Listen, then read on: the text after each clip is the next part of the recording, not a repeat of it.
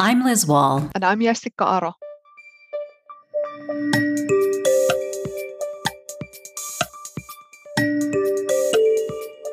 Welcome to our podcast dedicated to countering Russia's information war against Ukraine and the world's democracies. Today, we speak to a Ukrainian journalist about the heroic Pulitzer Prize-winning journalists of Ukraine that continue to risk their lives to report the truth. Also, how Russia is increasingly resembling Nazi-like behavior as it weaponizes the word Nazi to justify its war of aggression, from filtration camps to its rhetoric and evidence of war crimes. Our guest today is Olga Tokaryuk, a Ukrainian independent journalist and disinformation researcher based in Kyiv. She was formerly with Hromadske, a Ukrainian independent news outlet. And as a Ukrainian journalist, she's also a Pulitzer Prize winner, as the Pulitzer board has awarded Ukrainian journalists the prize for their courage, endurance, and commitment to truthful reporting during Vladimir Putin's ruthless invasion of their country and his propaganda war in Russia. Welcome, Olga. Welcome. Hi, Olga. Thank you, Jessica. Thank you, Liz. Thank you for having me. Yeah, we're so happy to be able to speak with you today. And yes, as Jessica just mentioned, the Pulitzer announced credits for Ukrainians for their reporting, quote, despite bombardment, abductions, occupation, and even deaths in their ranks, they have persisted in their efforts to provide an accurate picture of a terrible reality, doing honor to Ukraine and to journalists around the world. This is from the Pulitzer announcement. So I want to ask you, Olga, first off, how has your life changed since Russia invaded your home country? How has it impacted your life and your work as a journalist? Well, when I heard this news about the Pulitzer Prize Award, I was thinking about all those my courageous colleagues who are now working on the front line. Some of them were never war reporters before. It's their first experience. They didn't choose to be war reporters. They didn't choose to be, on the front line of this war, but they are there. They are telling the world what is happening. They are telling about Russian war crimes in Ukraine. They are documenting all the terrible things that are happening, also in order to have justice in the future. In fact, I'm admiring these colleagues, and I'm very proud to know so many of them. While me personally, I'm not on the front line. I have to be frank with you, because also of the safety of my family and of my daughter. I'm in Western Ukraine since the start of the invasion. This is a relatively safe part of Ukraine. Of course, no part of Ukraine is completely safe at the moment, and there were missile strikes not too far from where I based in Western Ukraine. However, of course, it's not comparable to the situation in Kharkiv or in Donetsk or Luhansk regions, not even in Odessa, that has been targeted heavily by Russian missiles in the recent days. But the fact that, as you said, so many journalists are risking their lives and sometimes losing their lives in this war is remarkable. And Russians have been targeting journalists deliberately. In the areas around Kyiv.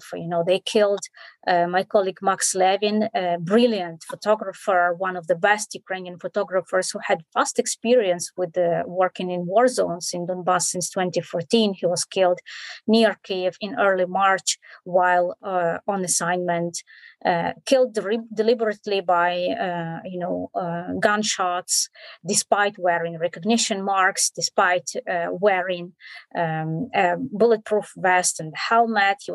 He was shot in the face, basically. So the part of his body that was covered, Russians shot in that part. So I think this award, of course, is first of all the award who is most deserved by those Ukrainian journalists who, have been risking their lives and who have been and who are still on the front line of this war.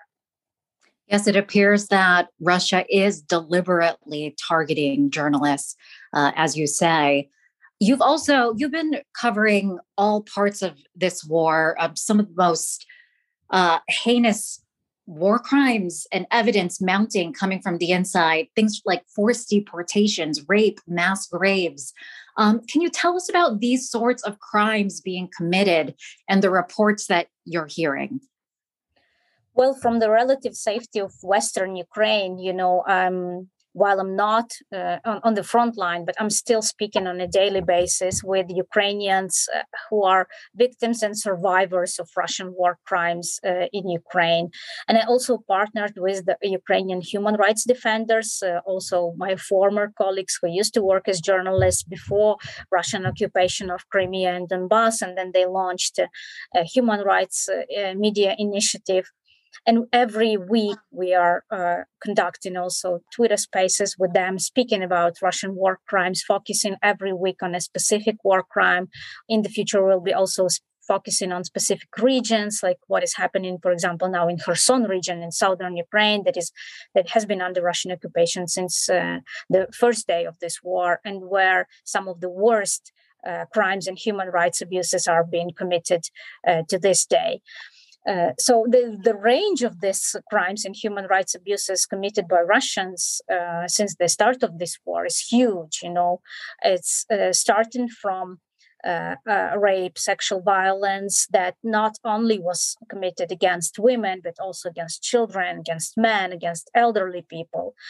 And forced deportations. Millions of Ukrainians, more than 1 million of Ukrainians, have been forcibly deported to Russia. Many of those people are stuck in Russia. They do not have money. They sometimes do not have their documents. They cannot leave the country. They've been sent to some far eastern parts of Russia, or southern parts of Russia bordering China. And those people have no contacts there, no relatives, and they have nowhere to go. Some more lucky ones who, had either relatives in Russia or relatives in Ukraine with some international connections, they were able to leave Russian territory either via border with Georgia in the south, or via border with Finland or Estonia in the north, and go to other countries of the EU mostly. But this is a minority. Most of those people who were deported to Russia are there, and they cannot leave Russia because, as I said, they do not have the means to do so. And of course, there is also an issue and a problem of forced disappearances. People whose whereabouts are unknown have been kidnapped by Russians either at checkpoints or in filtration camps that every Ukrainian has undergone through these filtration camps to leave, for example, Mariupol. And many people do not pass this so-called filtration procedure. Russians are checking the content of their mobile phones. Russians are checking people's belongings.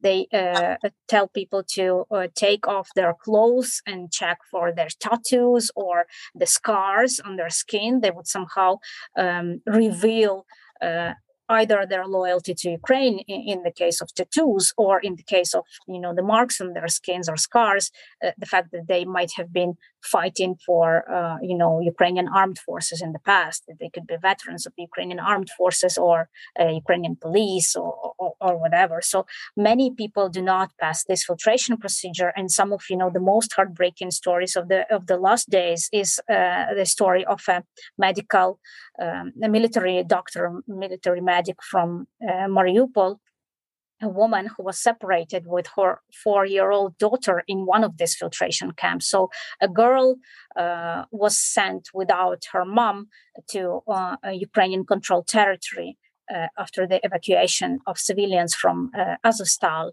But her mother she just disappeared after this filtration camp, and we don't know where she is at the moment. Thank you, Olga, and your colleagues for your work and resistance. I feel that other Western journalists should really follow and take example of your courage and perseverance. It's amazing, truly, and really gives strength to journalists across borders.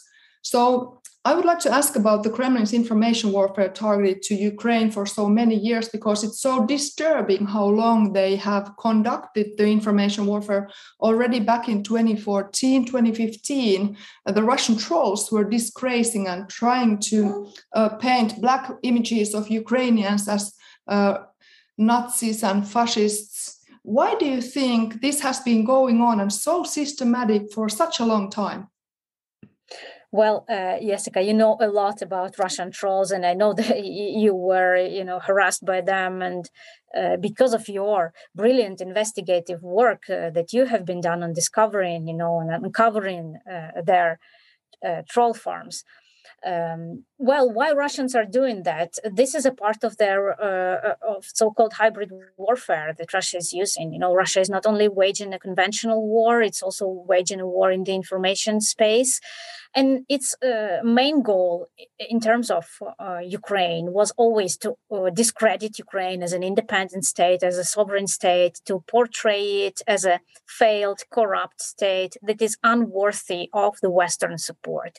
And I think now, especially, we are seeing that Russian efforts to, discredit Ukraine, they are continuing with this aggression. And the main focus now is really to undermine this huge support that Ukraine has been receiving since Russian aggression, full-scale Russian aggression began more than 2 months ago. And, it's also a fact that some countries are more vulnerable to Russian disinformation and Russian propaganda than others. And while, of course, it's very difficult for Russians to change the public opinion or change the government support to Ukraine in countries such as the US or the UK, well, they are trying, of course. They are still trying, and they have their assets, even in the mainstream media, people who are repeating Russian talking points, who are repeating Russian propaganda. They are, of course, trying also on social media with a lot of trolls, with a lot of inauthentic accounts that are, spreading fakes and spreading doctored photos and lies about Ukraine. But they are more successful with that in the countries of the global south, like Brazil, South Africa, India. And we are seeing this massive Russian disinformation effort in India, for example, since the start of this war. I've seen already there was research published on that in India, there is a huge number of also inauthentic accounts and bots. There was a BBC, I think, research published recently about that, particularly focusing on India. But also the Western countries are not immune from that. And I can speak about Italy because that's the country I've been focusing on. I've been, writing about Russian disinformation in Italy in a case of a Ukrainian soldier who was sentenced in Italy to 24 years for alleged murder of an Italian photojournalist. And he was acquitted in both appeals court and in the Supreme Court. But the fact that such a trial was held, and the evidence in this trial was mostly based on, evidence from open sources and websites and Russian media, such as Russian Today or Sputnik or, other online sources affiliated with the Russian government. It was a revelation for me as a journalist of how Italy is vulnerable to Russian disinformation. And unfortunately, this is happening still. If you watch the Italian talk shows or you read some of Italian newspapers, of course, not all of them, you will very often see Russian talking points there. You will see not just Russian talking points repeated by Italian experts, but you will see the faces straight from Russian propaganda TV, such as Vladimir Solovyov, the main Russian propagandist, who has been interviewed several times by Italian television. This didn't happen as far as I know in any other EU country. That the main Russian propagandist in chief was invited to speak on a mainstream TV station in a European country. Just in Italy, this happened. Well, of course, Russian Foreign Minister Sergei Lavrov, who was interviewed by an Italian private TV station owned by Silvio Berlusconi. Lavrov was speaking for 1 hour without, any critical question from a journalist. So this, again, the goal of this is to blur the perception and the understanding of what is happening in Ukraine, that this is a unilateral Russian aggression, that this is a war that has no justification among the general public, and also undermine the support that the Italian government has been providing to Ukraine. There will be elections next year, and Russians are working already, with the political forces, with the public opinion to shift the situation in their favor at the elections next year. So Italy is just one example, maybe the most remarkable example in the European Union. But the tactics that Russians are using there, it's not something unique. It's something that they are doing in other countries as well. Yeah, I'm so glad that you brought up this, that it's not just the global South, that there is a bigger problem in the global South. Because part of your war coverage is covering the information war and how Russia's lies have reached even Western countries, Italy in particular, that you've been studying. There are some commentators I notice in the US, for example, that think that Russia has so obviously lost the information war in the West, and that it is only a global South problem. It's only happening in places like Africa, South America, some parts of Asia. But you just explained Italy as an example, but there's even stories in places like Germany, in Spain. Can you tell us about such cases? Can you elaborate on that? Because I think they serve as examples for why Western countries can't get complacent about Russia's information war. Russians, they have different methods how they work with the public opinion and what sort of also disinformation and talking points they are using. So while it has become really toxic for the Russian assets that were there before this full-scale invasion in Western countries, they were there, they were active, and they were endorsing Russia's position. While it has become toxic to endorse the actions of the Russian government after the full-scale invasion, the tactic shifted to somehow try and, of course, do the both sideism, the whataboutism trick, shift the attention from what Russia is doing towards, for example, what the US and NATO are doing, shift partly a blame for this war on the US and on NATO. And another, the tactic is to discredit Ukraine, focus too much on some not news that are portraying Ukraine not in the best light. For example, speak about some looters who were tied to lampposts in the first days of the invasion. When Ukrainians were trying to prevent the looting from happening, and there were some isolated cases of people who were tied with the scotch, with the tape, sticky tape to the lamppost. But these were several isolated cases, but they are presented somehow really hyped over and presented as this confirmation. Look, Ukrainians are no better than Russians. They are committing human rights abuses and they're acting in this way, while of course it's uncomparable with the atrocities and war crimes that Russians have been committing in Ukraine. And then of course the narrative about Ukraine as a Nazi country and that the far right is present in Ukraine. And we are seeing, that the fruits of this narrative in a desperate situation of Ukrainian soldiers at Azovstal in Mariupol now. Well, while it is true that the Azov regiment, which used to be Azov battalion, initially comprised some members of far-right forces. And, among the founders of the Azov, there were people with far-right thoughts. This is not the case for Azov now. Azov has been incorporated into the Ukrainian National Guard. It has been institutionalized, and it lost the political part of this movement. There is no ideology now beyond Azov, no political ideology. It's one of the best special forces unit in Ukraine. People were joining it because of its reputation of a really well-trained and strong and professional military unit, not because of its far right or whatever other ideology. Now in the Azov, there are people of different political views, there are people of different ethnicities, different nationalities, and it is, not true to describe Azov now as a far-right regiment. However, this narrative is so persistent. It has been there for the last 8 years. There are a lot of also doctored fake photos of Azov with a swastika flag. That photo was very often and is still very often used by the Italian social media users. I see it on Twitter almost like every day. Like every time there is a debate in Azov, there is someone who's posting this photo.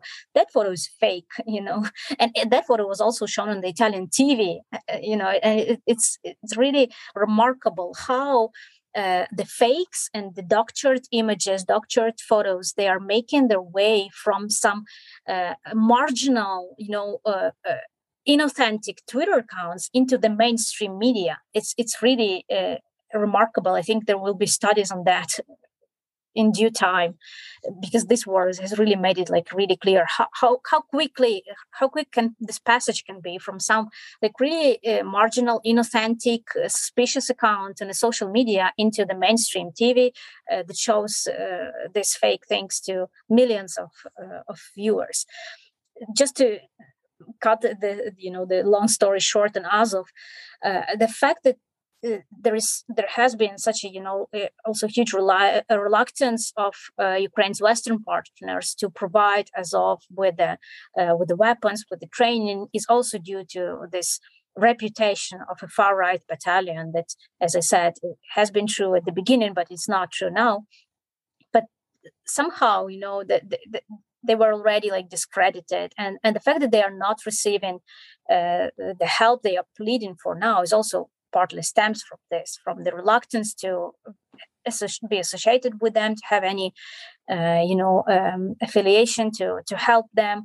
And while there are like now the majority of these fighters who are now at Azovstal have like nothing to do with any like far right ideology, they're not helped because of this image that also Russian propaganda and Russian disinformation have made so much effort to produce. Just recently we found in Finland it has penetrated, for example, the Russian diaspora, as some Russians' WhatsApp groups content was leaked to publicity. So they are there in the group discussing just like some kind of aggressive trolls, even how Ukrainians are Nazis and how they should be confronted and so forth. I'd actually like to ask a little bit more about that, as in Putin's May 9th speech, so-called Victory Day speech, he used it as an opportunity to promote his war in Ukraine and repeat this big lie that invading Ukraine was necessary to defeat Nazis. What's your reaction to Putin's speech and spectacle, or should it just be not discussed and dismissed? Well, it was not expected. He just received all those cliches of Russian propaganda that were there for years. And in fact, when Russia calls someone Nazis, and Russians have recently called Finns Nazi, and they called Swedes Nazi for, your country's desire to join NATO. So for Russians, Nazi is like every country and every people who does not want to be subjugated to Russia, who does not want to refuse its sovereignty and just to bow down to Russian absurd demands. So they made this word completely devoid of its original meaning.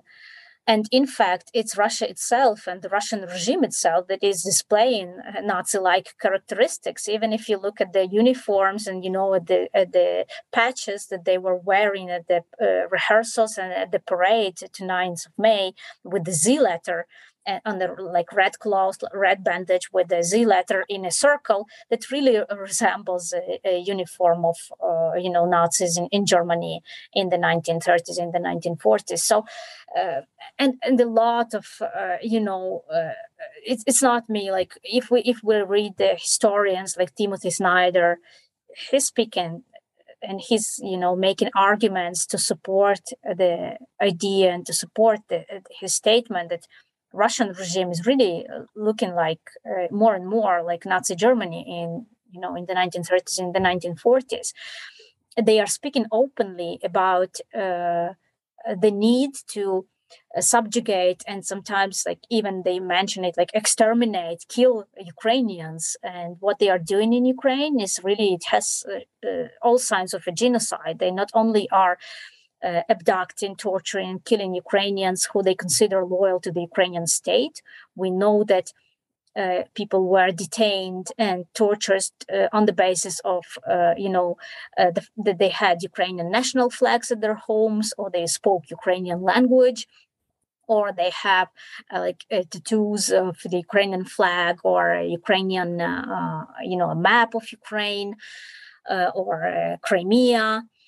We also know that in the areas that Russians are, currently occupying, they are destroying Ukrainian books, school books. They are destroying the monuments to Ukrainian cultural, some important figures of the Ukrainian history and culture.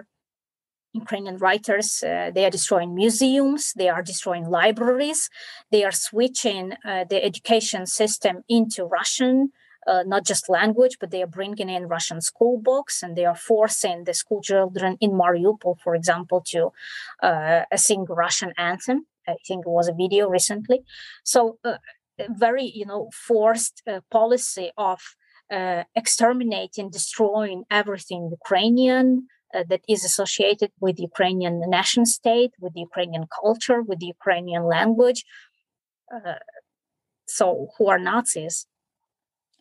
Yeah, for a long time, because I've been covering Russian disinformation since the initial invasion of Ukraine there. And what Russia often does is it uses disinformation to accuse other people of what it itself is doing. So you can often get an indication of what Russia's up to based on what they're denying or what they're blaming others of. And it's remarkable with this whole fascist disinformation narrative, calling Ukrainian Nazis, and in the Victory Day parade saying that it was inevitable and they had no choice because they have to defeat the Nazis. It's a false narrative. But at the same time, it's them that are so blatantly acting like fascists, like textbook examples of fascism. This external expansion, internal cleansing, and the rhetoric and its actions and its war crimes. It's them that are acting fascists, but at the same time, you're blaming Ukrainians as being fascist. It really is mind-boggling. But Olga, at every turn, Ukraine, it really continues to surprise the world in its ability to effectively and fiercely defend itself against the Russian invaders. One of the biggest militaries in the world. Are you surprised that Russia was not able to take Kiev as predicted?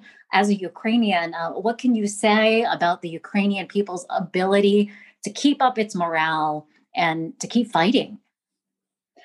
Yeah, but just, to comment on your point of that Russians are always accusing other people of what they themselves intend to do.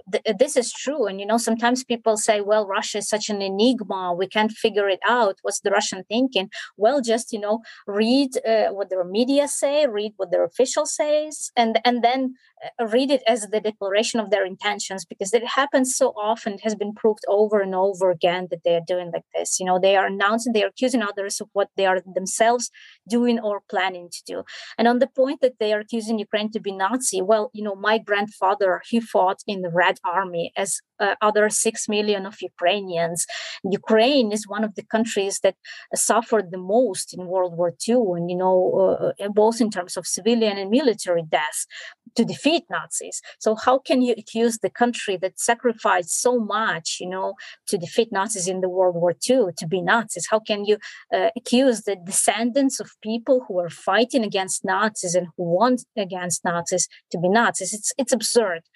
But coming back to your question about Ukrainian resilience, well, I was always sure that there will be a strong resistance. I wrote about it back in November last year, back in February, in early February this year, before Russia launched this full-scale aggression against Ukraine.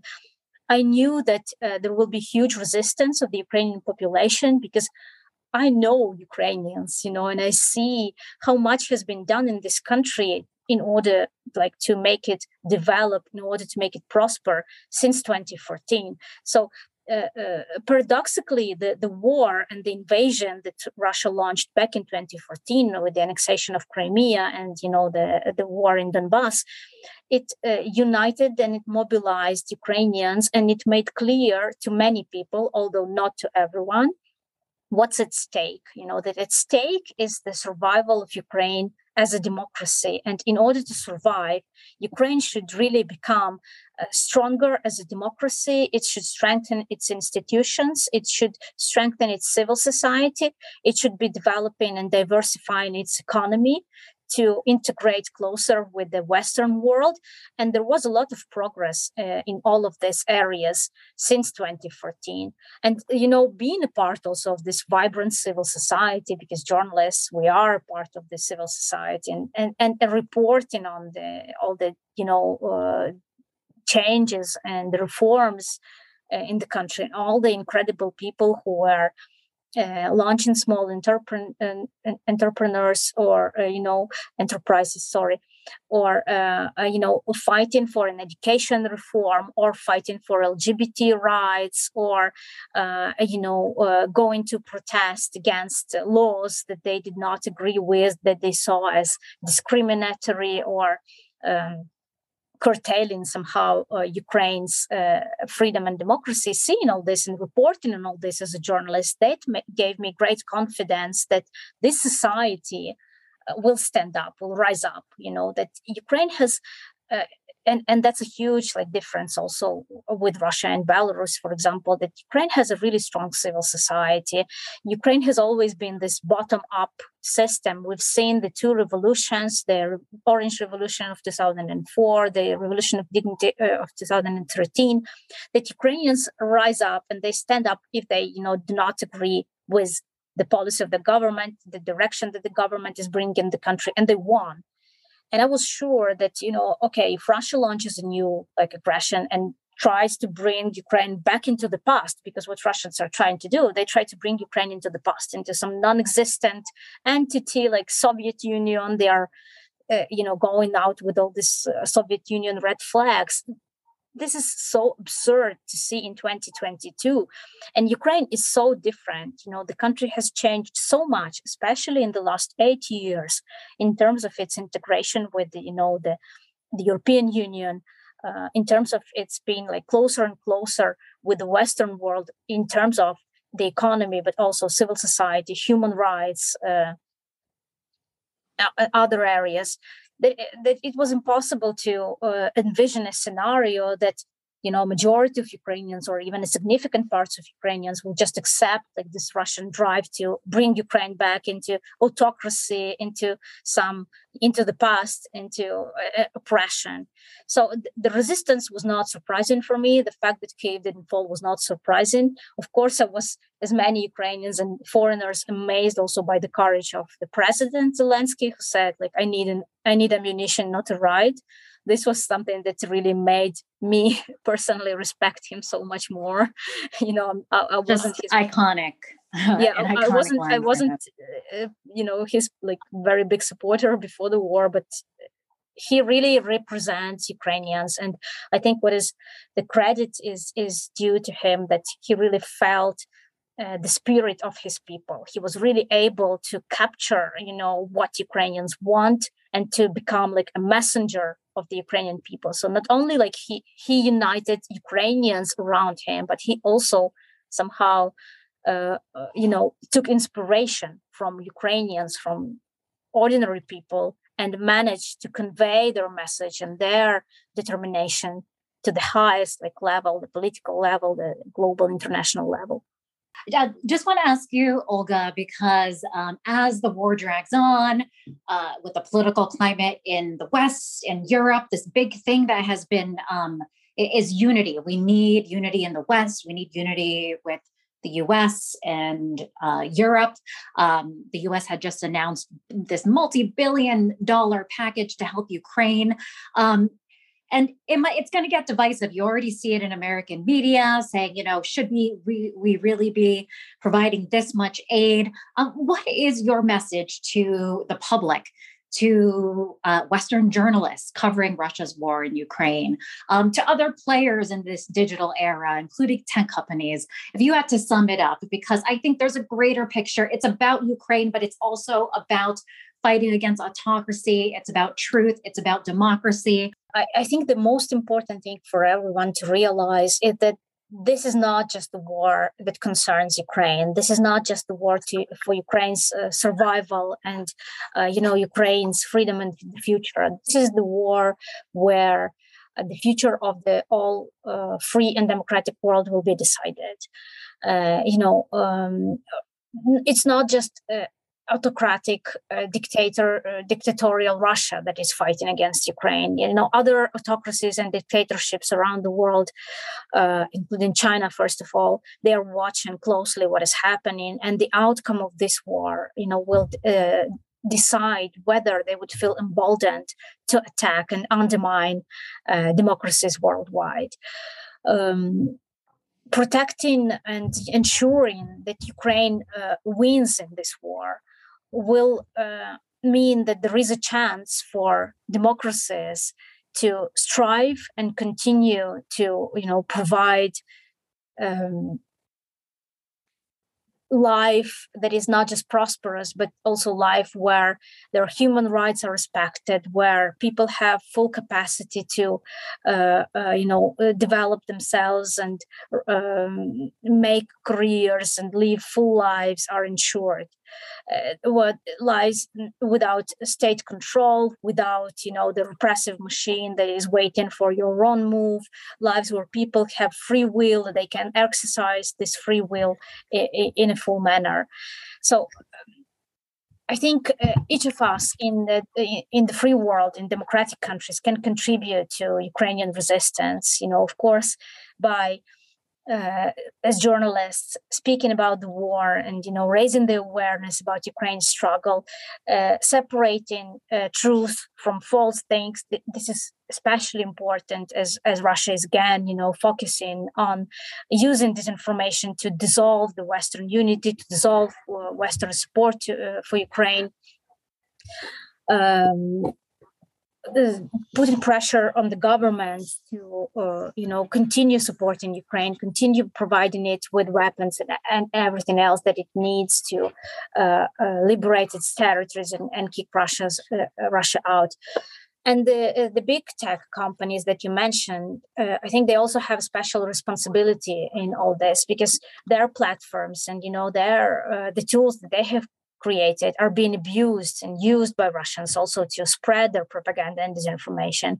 And more effort and more attention on behalf of these platforms is needed to combat that, to identify that. There are so many researchers around the world, mostly in small teams. They do not have a lot of funding, and definitely they do not have access to huge financial resources that big tech companies have, who work on identifying, these networks of disinformation, who work on identifying trolls, who expose them in their research, in their investigations. But very often, big tech companies fail to take that into account and to actually, take action. So there is information, there are investigation, there is research, there are people capable of doing that. The only thing that is lacking is the reaction of the big tech and decisive action. Thank you for joining us today. Thank you for this insightful discussion, as well as your ongoing battle for freedom and democracy on behalf of all of us. Thank you so much, Olga. Thank you. Thank you also for your work, for raising the awareness about dangers of disinformation and propaganda. Because unfortunately, so many people in the West still underestimate this problem. They think that it's not an issue, and so many journalists as well. I think only now some of them are realizing how we as journalists are also exposed to that, and so also about the responsibility that we have. To inform our audience in a correct manner, to double check our sources, to be aware, where the information is coming from, and also to avoid this false balance when the facts are put on an equal footing with the lies and with disinformation. It's a trap that many journalists are still falling into in many countries of the West. Absolutely. And that's one thing that Jessica and I are dedicated to doing, is shining a spotlight on the information war. That's why the podcast is called Information War. And we're so thankful that you could share your firsthand experiences over there in Ukraine. I know your life has been turned upside down, but we are so grateful for the work that you and your colleagues are doing to get the truth out, fighting for democracy. And again, Olga, thank you so much for joining us today. Thank you.